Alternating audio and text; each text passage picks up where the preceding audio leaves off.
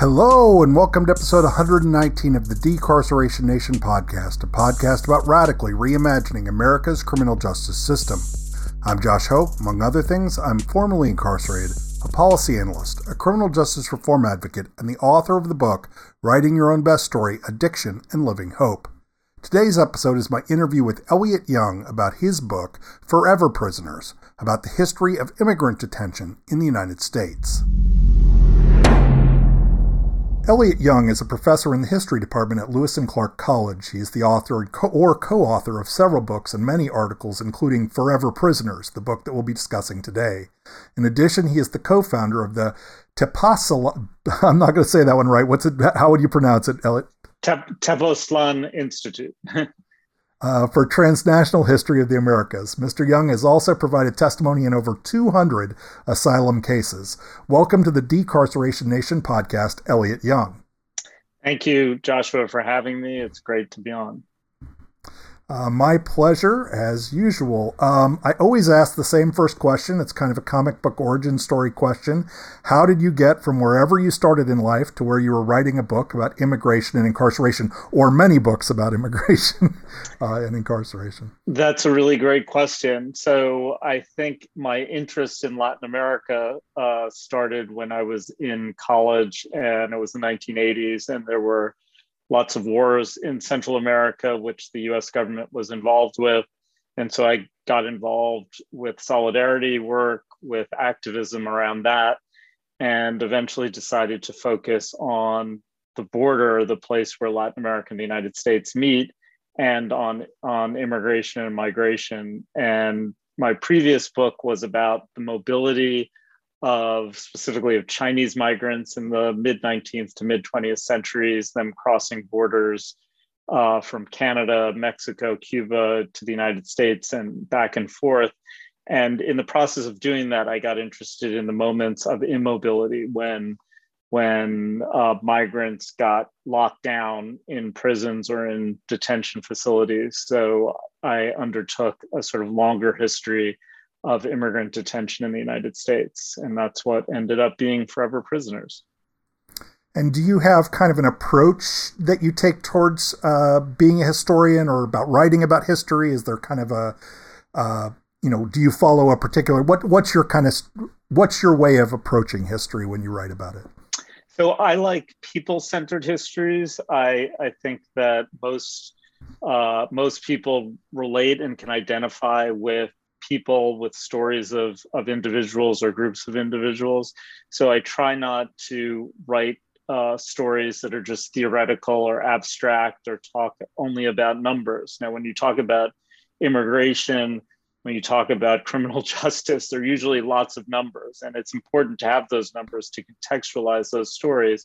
But what I try to do in all of my writing, and in this book in particular, is to take that broad story that's really about millions and millions of individuals and to talk about individual people, individual families, and how they experienced various types of incarceration over the course of the late 19th century up until the present.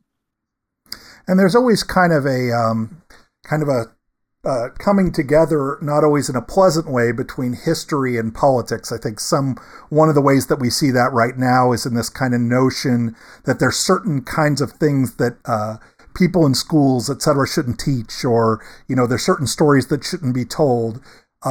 There's kind of a political attempt to own history. And then there's also kind of the modernist versus postmodernist feeling about what truth really is and things like that. I don't want to get too esoteric, although I probably just did. Kind of what's your approach to kind of, how do you navigate that space, I guess?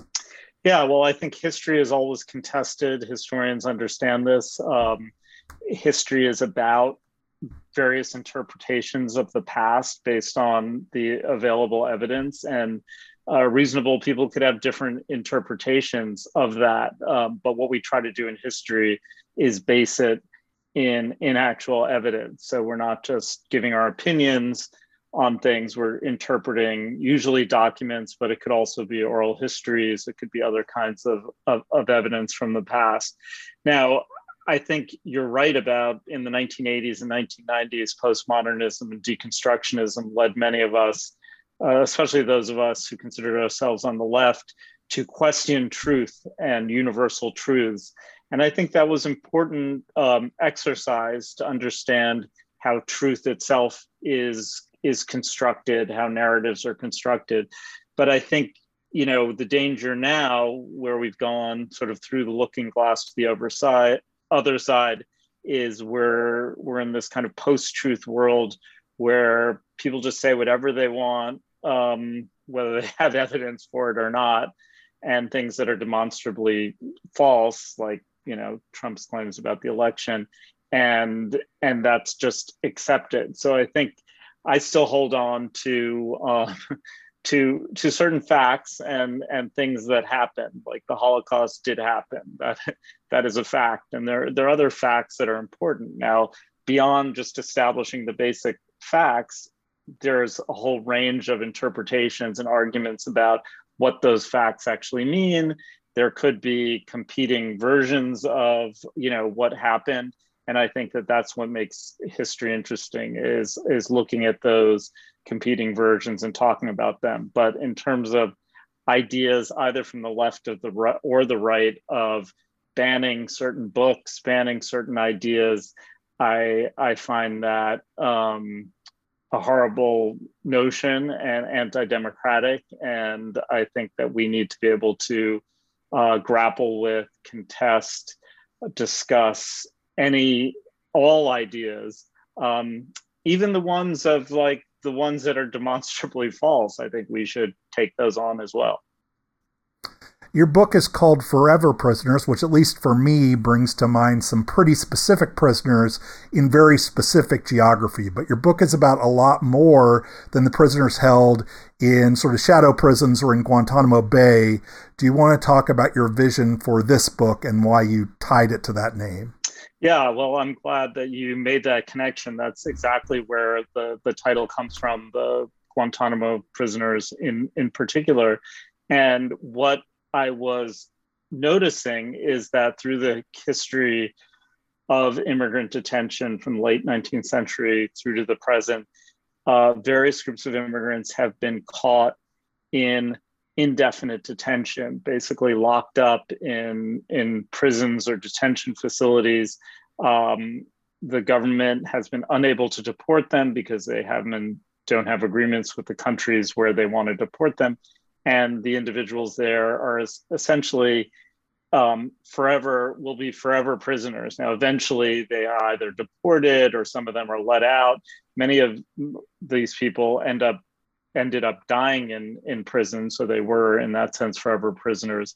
But I thought it was important to link up the rightlessness that immigrants in the United States experience and the kind of extraterritorial perpetual imprisonment of, you know, so-called terror suspects. And I did that with a little bit of trepidation, because I think, you know, as soon as you say terror suspects, people immediately think of like the worst of the worst. And the immigrants, you know, one could argue, who are coming here for a better life or to escape persecution, should not be in that category. But I think all people should be able to have their claims adjudicated in a court. And what we find in Guantanamo, like we find with immigrant detention, is that some people don't have full access to courts or legal representation. And so they're sort of just accused and assumed guilty and subject to this most extreme form of deprivation of liberty, which is imprisonment without access to, you know, even the basics of bond hearings, without access to legal redress for their incarceration. If there's kind of a face or a story of the book, or throughout the book, it's Mayra Machado. And during the Trump years, and really somewhat in the Obama and somewhat definitely some in the Biden years, we'll talk about it a little bit later, we heard a lot about why we should deport immigrants who came to the United States and committed crimes while situated in the United States.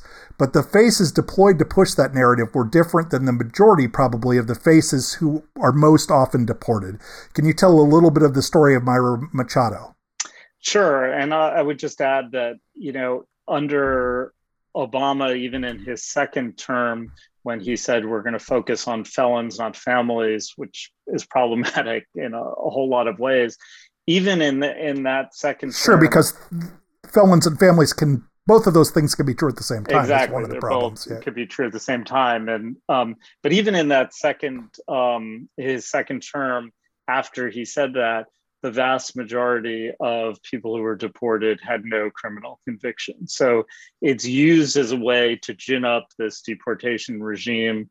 But really, the people who are most impacted have no criminal convictions. In the case of Mayra Machado, she was brought to the United States when she was 5 years old by her mother from El Salvador, which was at the time experiencing a civil war, lots of violence.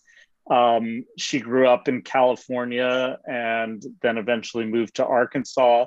When she was 18, she wrote a couple of hot checks, fraudulent checks, and she was convicted of that. And basically, she did a sort of boot camp thing to get her for 6 months. She was pregnant at the time. The judge sort of looked favorably on her and her future, and that was kind of the end of it. She did her time for that offense, but then 10 years later, 2015, she was picked up on a traffic violation, and by that point, under Obama, they had expanded the deputizing of local law enforcement as immigration officers. And so when she was picked up on that traffic violation, the ICE deputized officer ran her name through the database, found out she did not have status in the country, and she was put into immigrant detention.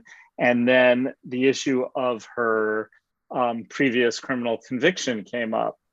And the laws had been, from the late 1980s up until the mid 2000s, basically increasingly tied criminal convictions to immigration outcomes. So in other words, if you had a criminal conviction, especially one that was considered an aggravated felony, which is something that's made up in the immigration law, what counts as an aggravated felony, then you were barred from almost all kinds of asylum.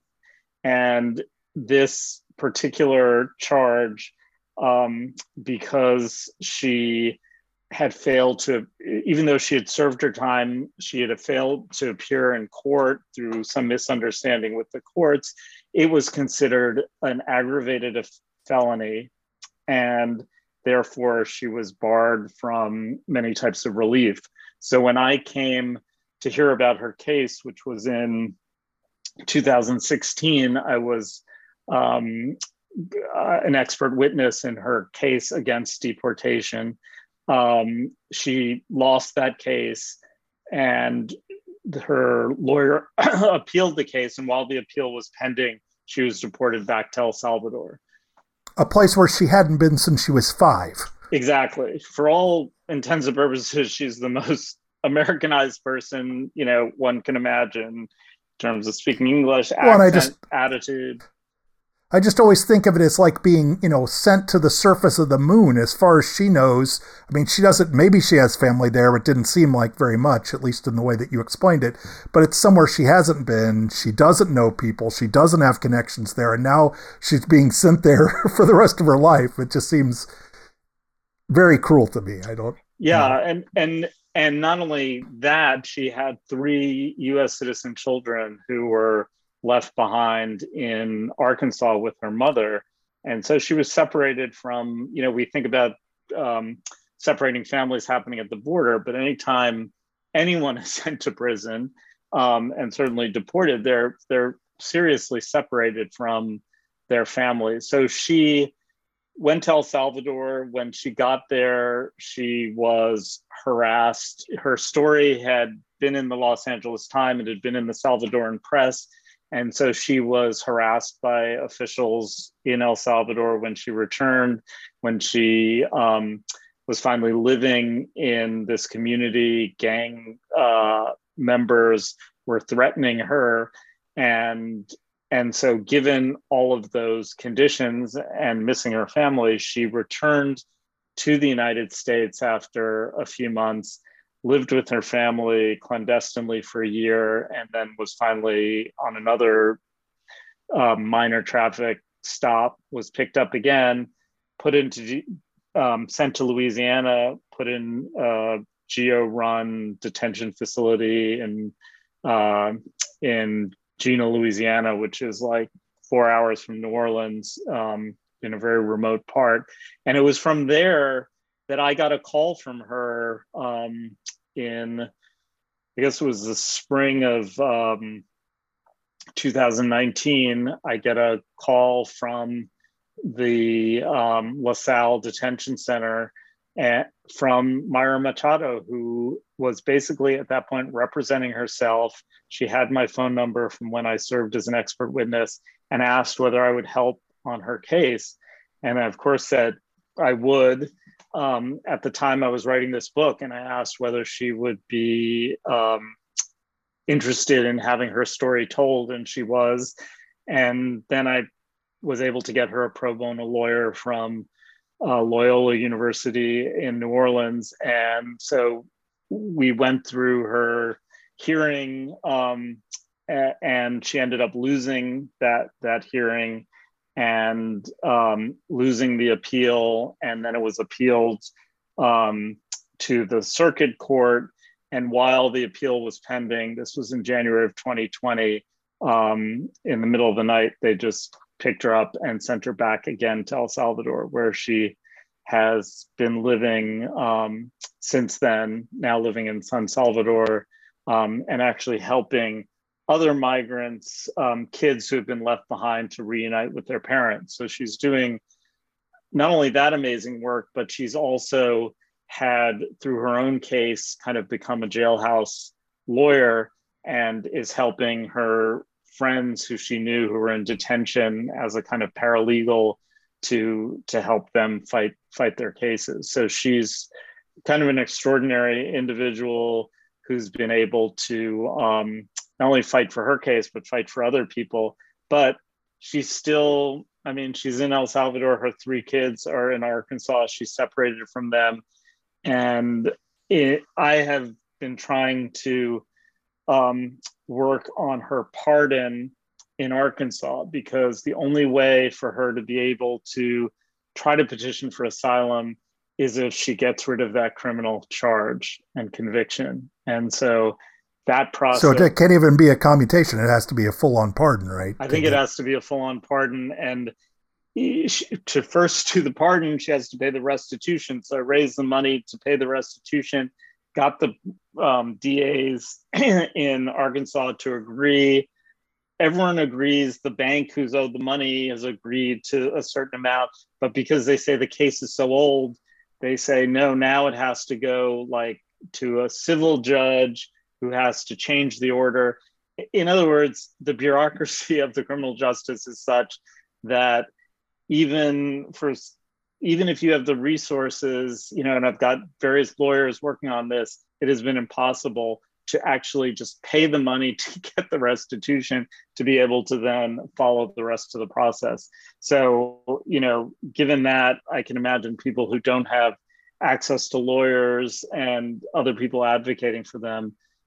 Basically, it's a system that's set up to keep people incarcerated and keep people sort of on the wrong side of the law. You say at one point in the book that what makes immigrants forever prisoners is not just the indeterminate time they spend locked up, but they often remain vulnerable to detention and other forms of restriction, which I think you just explained an example of. After release, they're never truly free. Non-citizens live in perpetual fear of incarceration and deportation. Why do you think that we're, to a large extent, kind of for lack of a better term, okay with this as a society? Why have we come to this point in theoretically a nation of immigrants? So, a lot of people oftentimes when they look at the statistics about, 1.8 million cases, immigration cases, backlog, and all of the, sort of dysfunction in the immigration system, they say the system is broken. But another way of looking at it is the system is working just as it was intended to work, which is to keep a certain class of people, immigrants, vulnerable, easily exploitable, and so that they could be paid low wages, and when they're cheated out of their wages or they experience workplace harassment, they are afraid to actually fight against it. And so I think it certainly serves certain economic interests.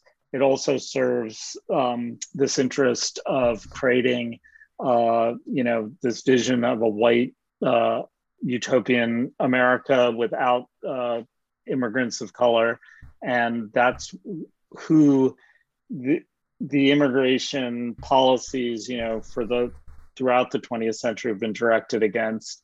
The deportations have been directed against. It's over 94% of the people who are deported are Black or brown people from Mexico and Central America. So it's a very targeted kind of policy, targeted enforcement, and it's I think it's very clear that it's based in racial animus, in eugenics notions from the 1920s, which on the surface have been changed in the 1965 legislation, but continue through enforcement to be directed against particular groups of people to construct this sort of white ethno state in the United States, but also to create a class of easily exploitable labor. So, I think many people, when they hear about, they kind of think of immigration as kind of like, maybe if they're really savvy, they know about the Obama stuff. They definitely know about the Trump stuff. They might know about the Biden stuff. But before that, I don't think they see the context of this. Kind of one of the, I think, things that your book does really well is kind of put everything in kind of a long-term historical context about how this is really a story that's been told for that's being told over a long period of time.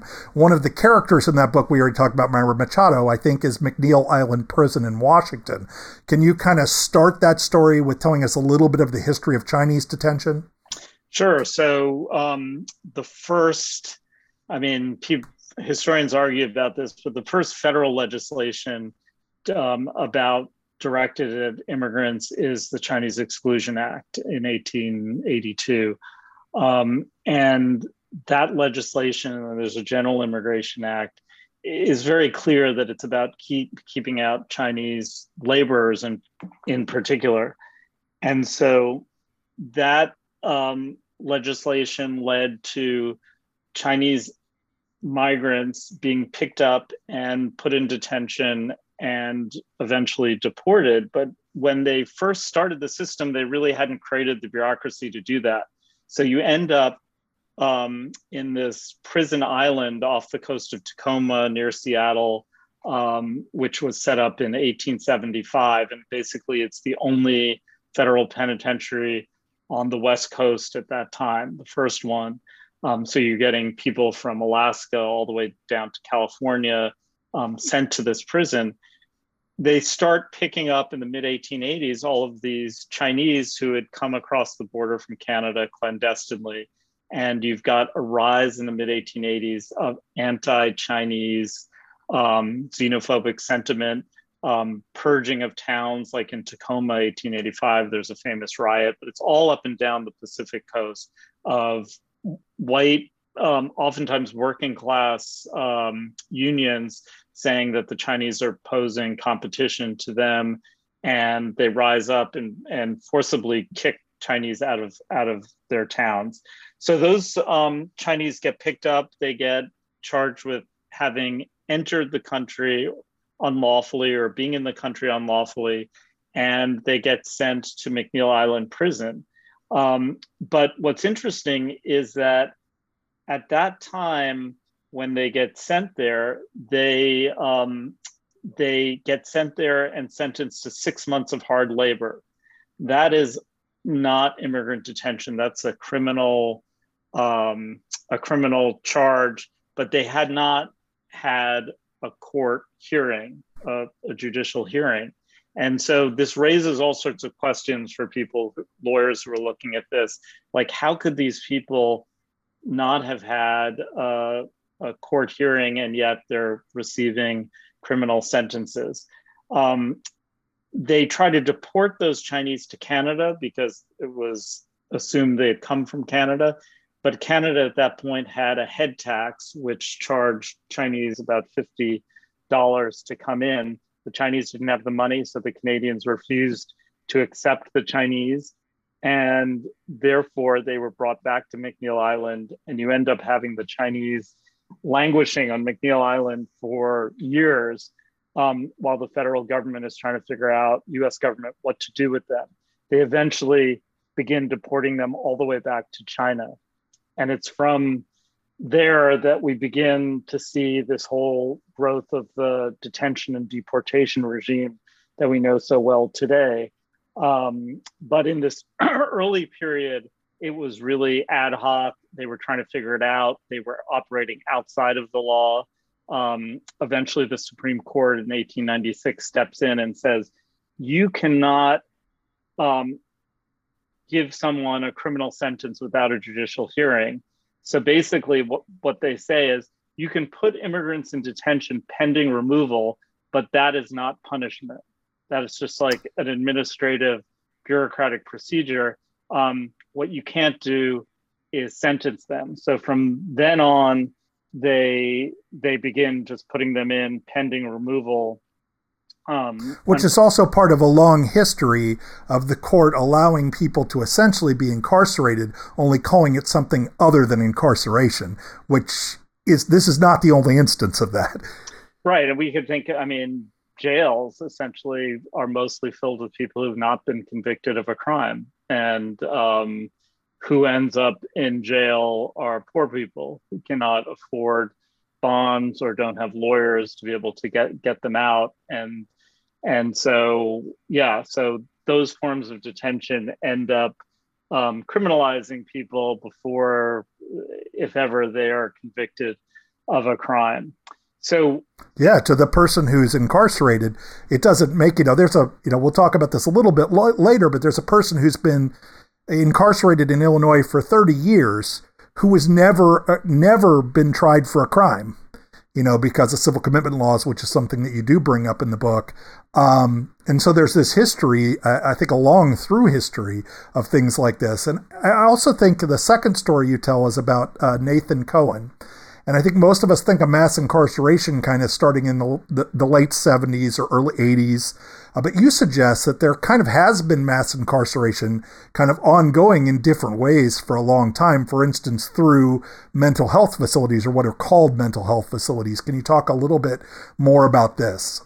Yeah, so I started noticing in doing this research that a lot of immigrants, foreign-born people, were ending up in these, what they would call then at the time lunatic asylums, and that there was a disproportionate rate of foreign-born people who ended up there. And so I started to look into it, and I was shocked and surprised to learn that really in the early part of the 20th century, the vast majority, not just of non-citizens, but of citizens, were incarcerated in mental hospitals and not in jails or prisons. And so if you look at the rate of institutionalization per the population, you'll see that the rate is pretty much the same in the early 20th century as it is at the end of the 20th century, if you include things like mental institutions. And so understanding that, I started to look into this case of this Russian Jewish immigrant who had been in Brazil for several years, comes into the United States in 1912 through Ellis Island, ends up in the South in Georgia, then Jacksonville, Florida. And through a series of things that happens in his life, he loses his business, his wife runs away with his best friend. he has a kind of mental breakdown and becomes mute. He is then put into a mental hospital in Baltimore, and the immigration authorities come and say, according to the rules, if you were considered insane when you arrived, you're eligible to be deported. And so he is then brought back to Ellis Island, put on a ship to be deported back to Brazil. The Brazilians say, well, he's not a Brazilian citizen. We don't want him. They go to Argentina, try to drop him off there. The Argentines don't want him. He ends up taking the ship all the way back to New York, spending several more months in Ellis Island. They try again to deport him. He goes back. Again, he's rejected. The Russians don't want him because they're trying to get rid of Jews at that time from Russia. And so he ends up back in the harbor in New York, and essentially as one of these people who was called then in the press like the wandering Jew, the man without a country, because no one wanted to accept him. Finally, with the intervention of some aid organizations like HIAS, which still exists, the Hebrew Immigrant Aid Society, and the Knights of Pythias, which is a fraternal organization, they agree to pay for his upkeep in a private sanatorium in Connecticut. So he's let off the ship, and he ends up in that sanatorium in Connecticut. And within a year, he dies, and he's only like in his mid-30s, and he's finally buried in Staten Island.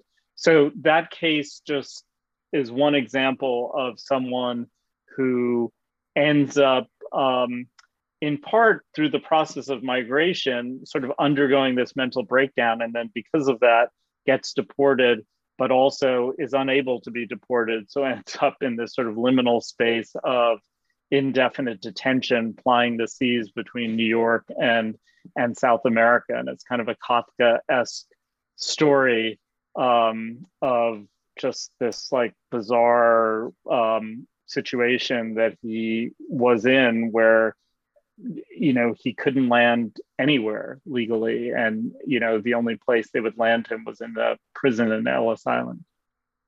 Speaking of Kafkaesque stories, one of the most disturbing parts of the book, in my opinion, although it's all pretty disturbing, is the story of a person from Japan who was living in Peru only to be extradited to the United States in a camp during World War II. What should people know about the enemy alien program?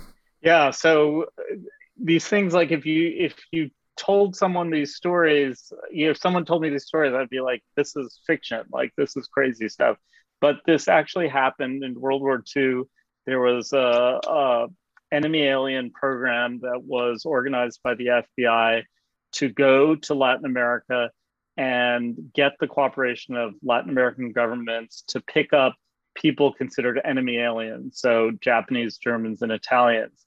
Now, the people who ended up on these lists were not in any way necessarily working with the governments of Japan or Germany or Italy. They just happened to be residents there who were of that heritage.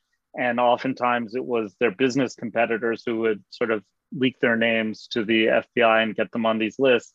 They were then forcibly put on ships and brought to the United States. And then when they landed in the United States, their passports had been taken on the ship. They were declared to have been illegal entrants because they arrived in the United States without permission to be in the United States. And of course, they arrived in the United States at the point of a gun, not by their choice. So it's the most bizarre legal reasoning.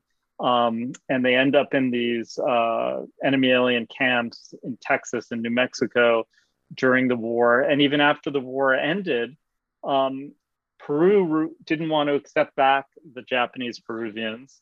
And so they were kind of stuck in detention. They had the choice of returning to Japan, but Japan was, after the war, not a very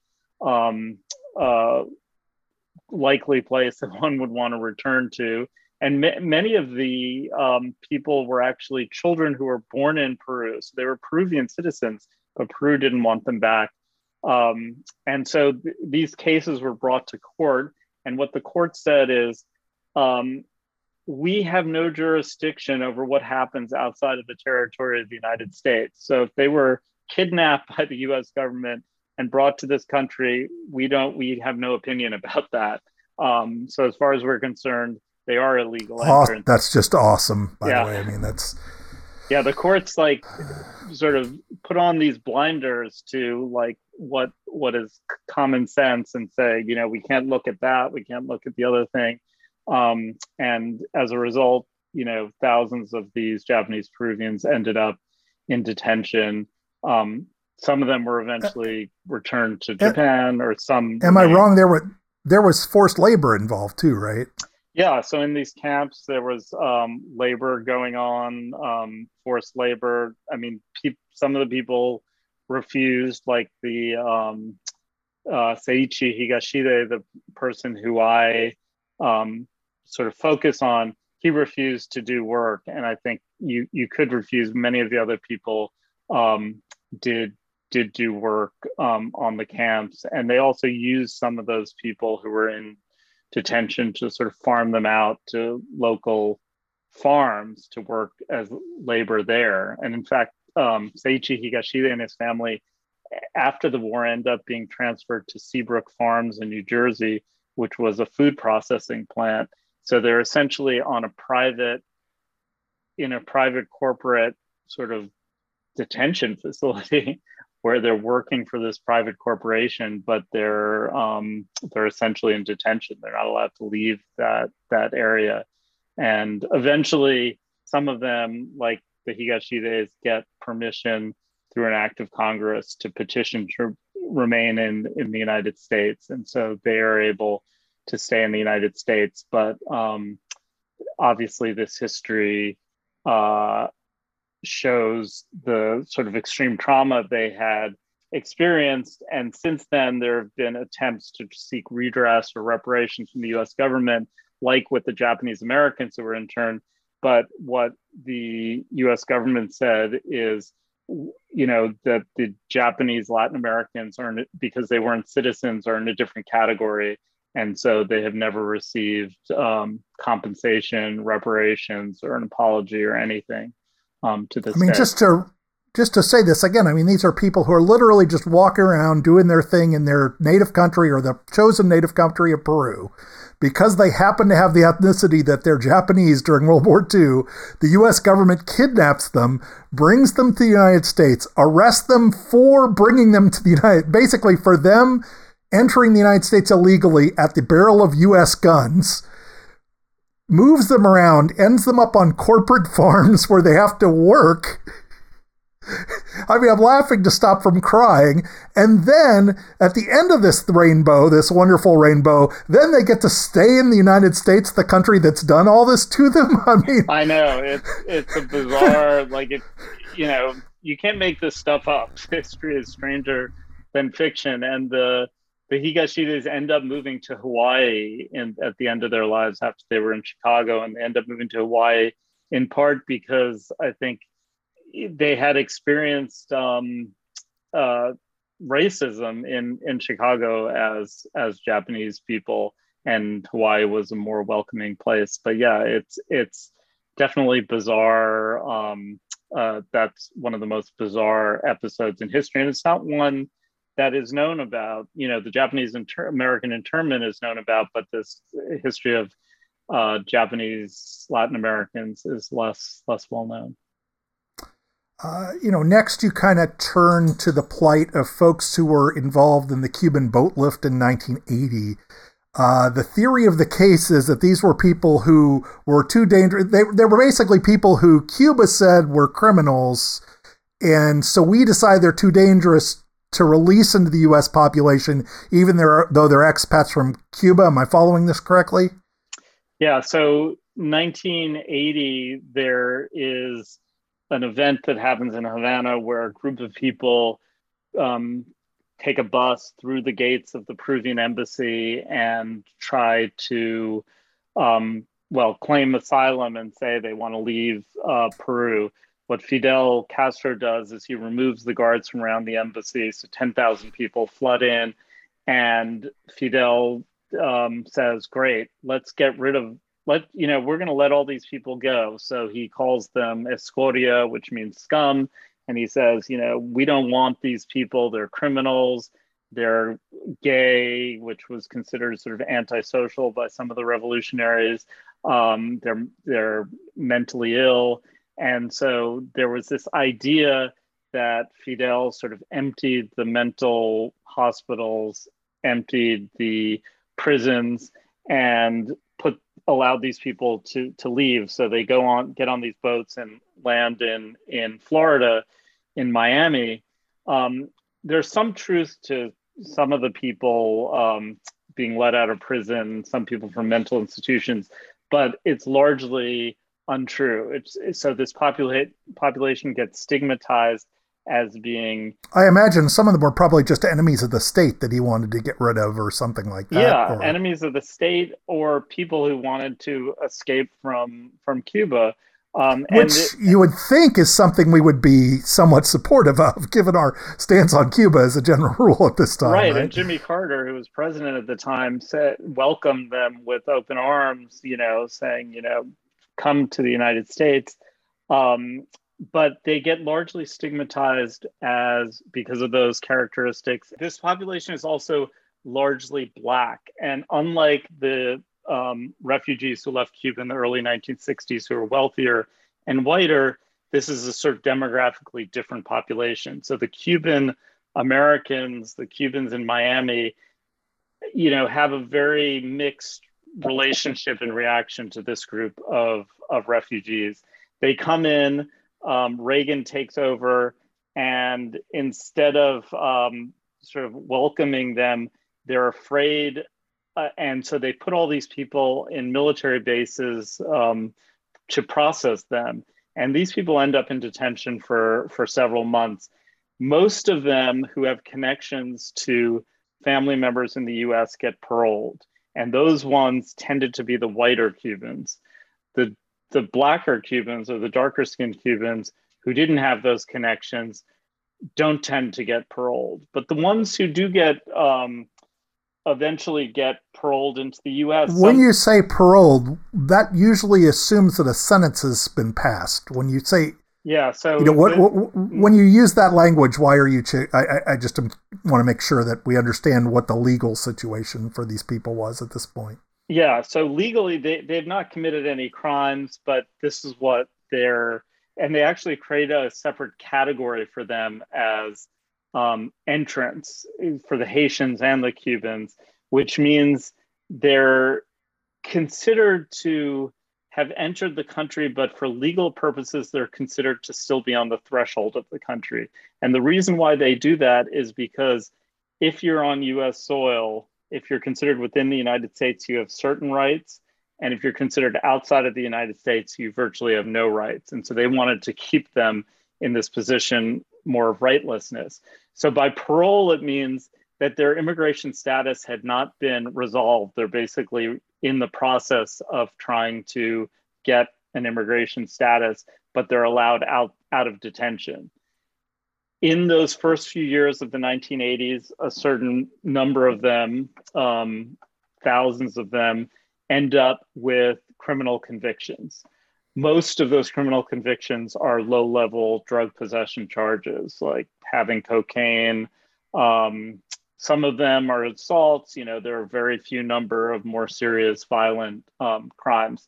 So those people are then serve their time on their criminal sentences.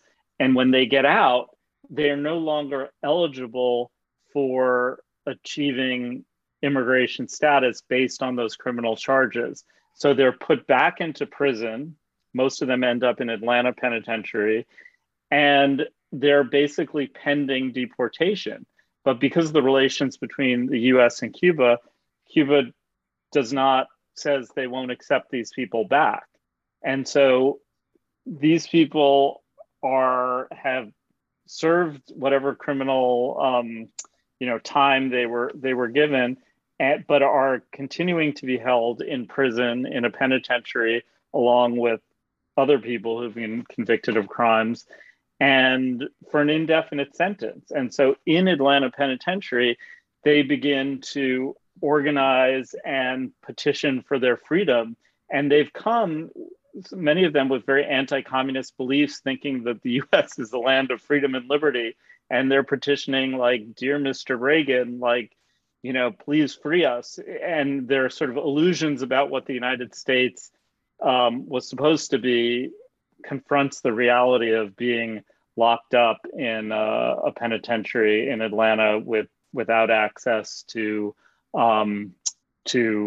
freedom and without access to protection from the law. So in 1987, eventually the US government negotiates an agreement with the Cuban government to accept back just over 1,000 of these people. Word gets out in both Atlanta Penitentiary and Oakdale, Louisiana, where there was another detention center, that this agreement has been made, that they're on the verge of being deported. And they organize almost simultaneously in both of these prisons, detention centers, an uprising. They take over the prison. More than 100 guards are held as hostage. And this becomes the longest lasting prison uprising in the history of the United States. In Atlanta, it lasted for about 2 weeks. One of the Cubans was shot and killed in the first hours of the protest. None of the hostages were harmed. So it ends relatively nonviolently after the US government agrees to hear each of their cases individually. So all they're asking for is basically a review of their case to be able to petition for asylum to stay in the United States. And eventually more than 1,000 of them get deported back to Cuba. Others are able to remain in the United States. But today, some of those same people who remained in the United States still don't have immigration status. So at any time, they could be picked up and deported. And in fact, after Obama sort of made that, sort of opened up relations again with Cuba, they began to pick up more and more Cubans and put them into deportation proceedings. So it's a real fear on the part of these people who've been in this country now for 40 years and could be deported to Cuba at any moment. So let's start putting a little of this into larger context. So we've got kind of the, in a sense, the book, behind the book, in a sense, is the people at Guantanamo Bay. They're not necessarily a big part of the book, but they're a part of the book, I would have to say. At least, the people who still haven't been charged, who are sitting there, there's been no process. You've got all of these different stories you tell in the book. Then you also mention the folks who are in civil commitment, who are generally U.S. citizens, but are at places like McNeil Island or Moose Lake in Minnesota. And, how would you, if you're trying to, give the 1,000-foot view, how would you kind of put all this in context? Yeah, I mean, I think the point of this is looking at these various types of detentions, including civil commitment, including what's going on in Guantanamo, immigrants, other people in prisons and jails, is to think more broadly about people who are incarcerated against their will.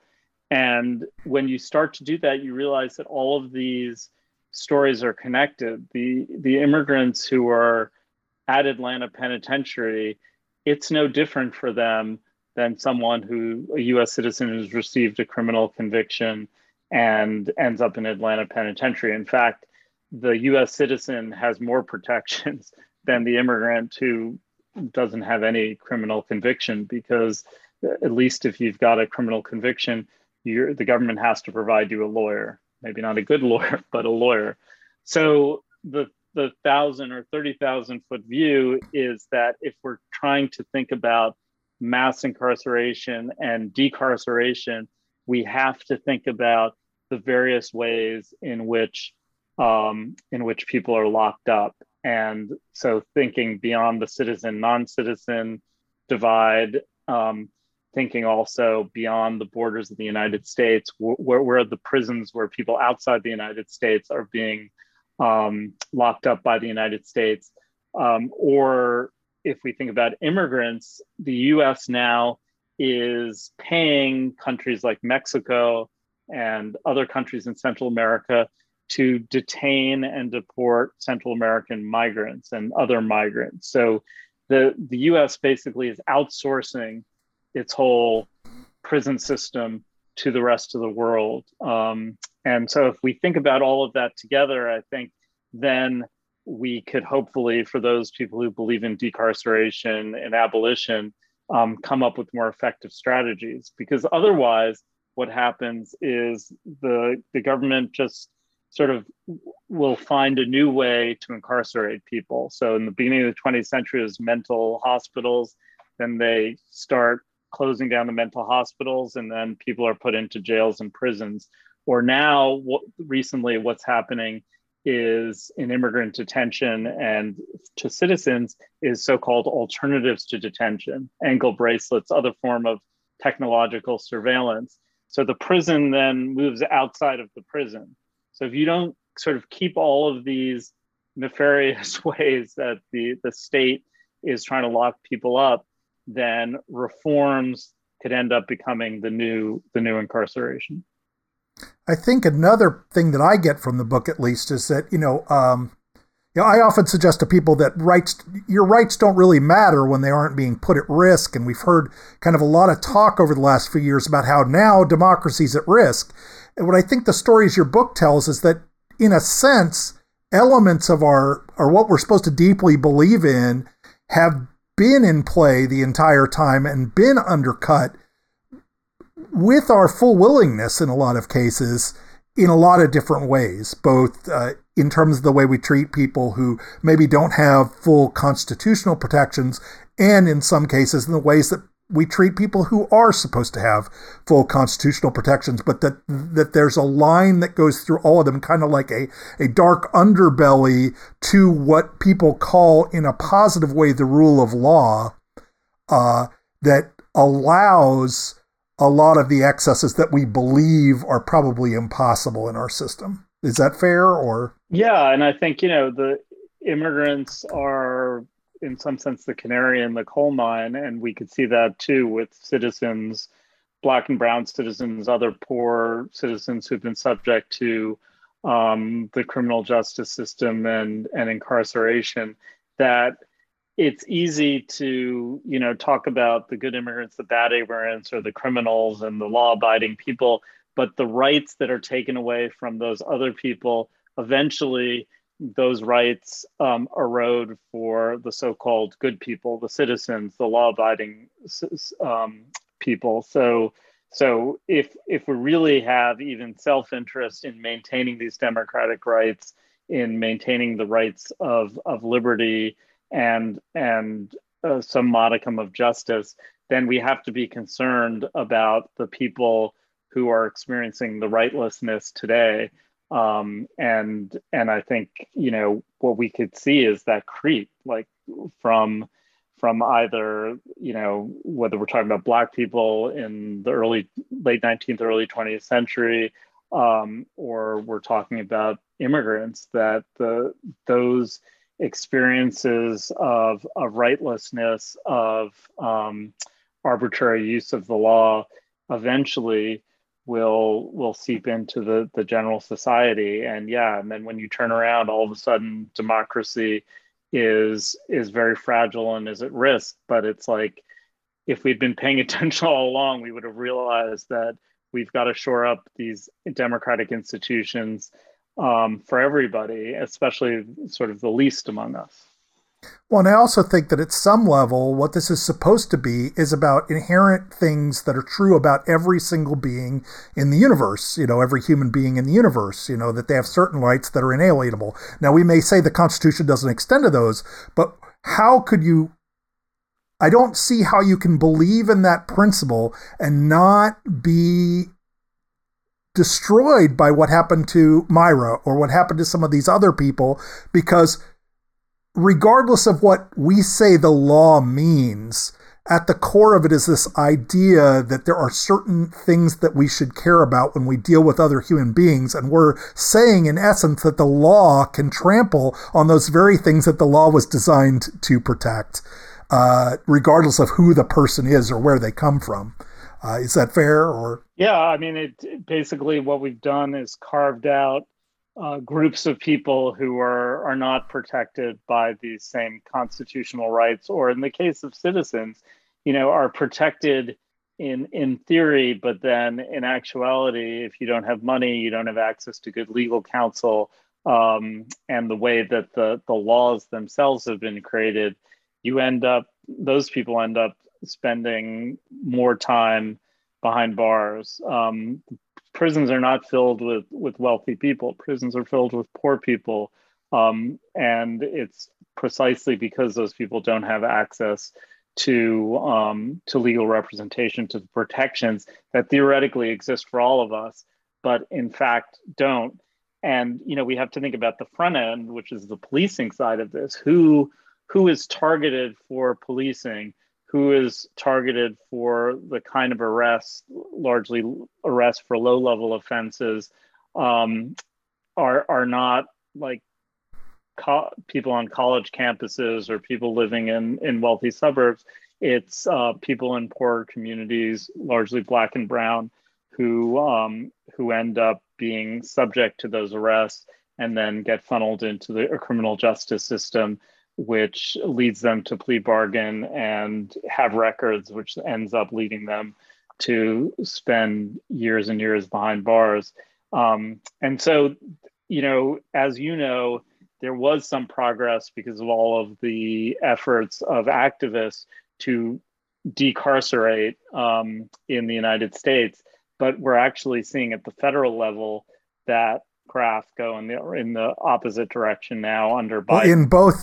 In both regular, U.S. citizen incarceration and also in immigration enforcement. My understanding is it's actually increased, that detentions have increased quite a bit under Biden, which is a bit strange given that the departure point was one of the main departure points, I think, for many people was that Biden was going to be different than Trump on immigration. Am I crazy here? Or No, you're not crazy. The system is crazy. That's certainly what we thought and hoped. But I think, as my book shows and other people have shown, like anti-immigrant policies has been bipartisan,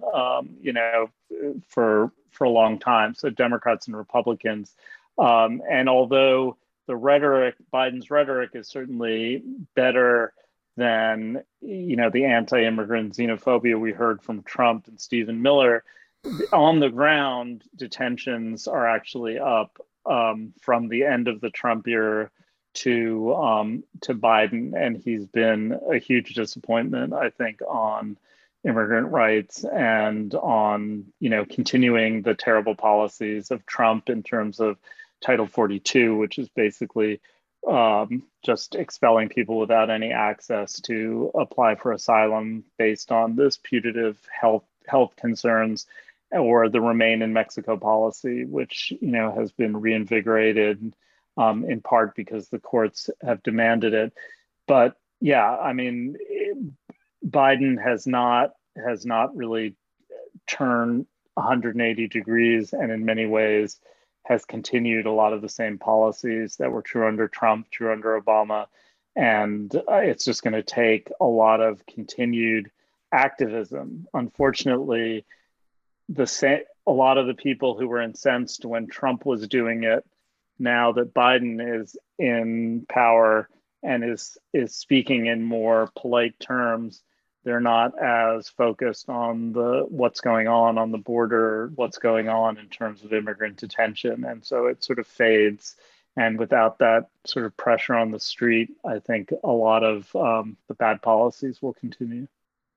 Yeah, and I think that, we're about to see, one of the questions I'm asking this year is that, we're seeing this come across in kind of a tough on crime narrative dominating 2022.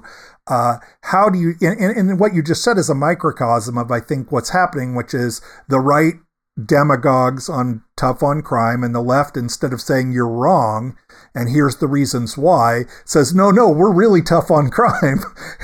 and they double crack down just to show how tough they really are. Do you have any kind of theories on how people can respond? This is the question I've kind of been asking this year so far. How people can respond through this election cycle and in the face of things like the homicide spike we talked about earlier. Yeah, so I think, we have to be really vigilant about the way the media portrays certain elements of crime, like the spike in homicides going up, and be clear that the data shows that overall violent crime is at a 30-year low. And even in the cities where, like Portland, where you do have this spike in homicides, violent crimes are actually down overall year over year from 2021 to 2019. And so the data just doesn't support this narrative, but there is a narrative being pushed by the media and politicians that things are out of control. Portland is on fire. Antifa's like running. New York's on fire. San Francisco's on fire. Yeah. All these places are on fire. It's simply untrue. And anyone who lived through the 1980s will remember this. There was a lot of, law and order discourse, hysteria about crime. And so I think that we have to try to bring the data to say, like, what is the truth about this picture, but also to focus on the solution. So how are we going to solve the very real problems of social dislocation, immiseration, homelessness? And according to them, you just arrest everybody or deport them. Exactly. I mean, they've got their answer, which is more police and more incarceration, more deportation. I think the answer that many other people have given is we need to solve the upstream problems that are causing these social problems. And so thinking about alternatives to the police that are unarmed and that actually try to solve people's problems instead of increasing their problems. And we're pushing that, a lot of people have been pushing that in Portland and other cities across the country. But I think we've had limited success because I think this narrative now of out of control crime is justifying increasing police budgets and doing the same things which got us to the situation of mass incarceration in the first place. So we're at this moment when we need to double down on what we know is the alternative or the transformation from what we have, and not return to the same old solutions, which are always end badly. Yeah, people really liked last year that I was asking this question, so I'm bringing it back this year. I'm asking if there are any criminal justice related books that you've read recently that you might recommend to others. If you don't have any, that's fine too, but... there's so many books. I'm just looking back here, but the John Pfaff's work, James Foreman, both have been podcast guests, so I like great. That. There's also this global book looking at global policing by Stuart Schrader, who is trying to understand sort of the connections between policing in the United States and how that policing is exported globally. So I think that there is amazing scholarship coming out on criminal justice and the history of policing, the history of prisons. So we're in a sort of the golden age of that. Unfortunately, it's responding to this terrible situation we're in. But the other person who's a favorite of mine is Kelly Lytle Hernandez, a historian who wrote this book, City of Inmates, about sort of the long history of incarceration in Los Angeles, going all the way back to, indigenous, when indigenous people were in that area, all the way up to the present, and looking again at the variety of ways people are incarcerated for immigrant detention, political radicals, and then people who are considered just criminals. And where would you recommend best for people to find your book? So if you go to Oxford University Press, you could order it directly from them if you want to avoid lining Jeff Bezos's pockets with, or your local bookstore. But yeah, it's readily accessible, and I think there's an electronic version. There's even an audiobook version, which I have not listened to, but people are welcome to listen to it. And yeah, I just want to thank you for giving me this opportunity to talk about it. And anyone else who wants to talk about it, I'm always eager to share. I always ask the same last question. What did I mess up? What question should I have asked but did not? You've not messed up at all. If my AirPods wouldn't have fallen out, I guess that would have been. Mine did too. So. Yeah, so you can't prevent that. No, it's great to have this conversation with someone who is so sort of steeped in this work and the longer history of mass incarceration. So I just want to thank you for the opportunity. Oh, and thank you so much for doing this. It was a real pleasure, and I really enjoyed the book. Great. Well, hopefully we'll continue the conversation. Hope so. And now, my take. I've said this many times before. People behind bars are people behind bars, and what we should care the most about is not where those people are from or what those people have done, but we should care the most about how we treat those people entrusted to our care. How they treated others is on them, and they have to be accountable for what they did. But how we treat them while they are in our care is on us. And no amount of rationalization about why people deserve punishment will absolve us of that moral responsibility that we all bear because we are members of the society that creates and accepts that punishment. And when it comes to the stories of families torn apart, people sent back to some country that they never even lived in because the letter of the law is more important than the spirit of the law, or people who never did more than violate a traffic law, stuck in facilities for years simply because they were here illegally, I fear that our karmic debt as a society grows beyond anything we could ever pay back. I hear a lot of politicians talking about what a great country we are, and in some ways, a lot of ways, that is probably true, but in my opinion, a great country would never split a mom from her kids and send her to a country where she's never lived, for at least not for decades prior to her deportation, over a traffic ticket. And a great country would never, ever kidnap people in another country and incarcerate them because they happen to be of a nationality we were suspicious of or in conflict with. I don't want to sound like I don't believe in America. I do. I deeply believe in our ideals. That's a lot of why I do this podcast. And every once in a while we do some things that are amazing, I just think we have to deeply reflect on the massive difference between our ideals and our laws and the difference between our ideals and the enforcement of our laws. And I think we have to stop trying to erase the bad things that we've done from our history and instead be accountable for them.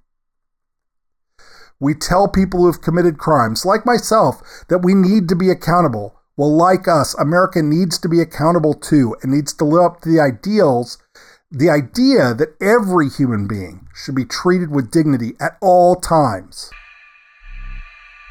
As always, you can find the show notes or leave us a comment at decarcerationnation.com.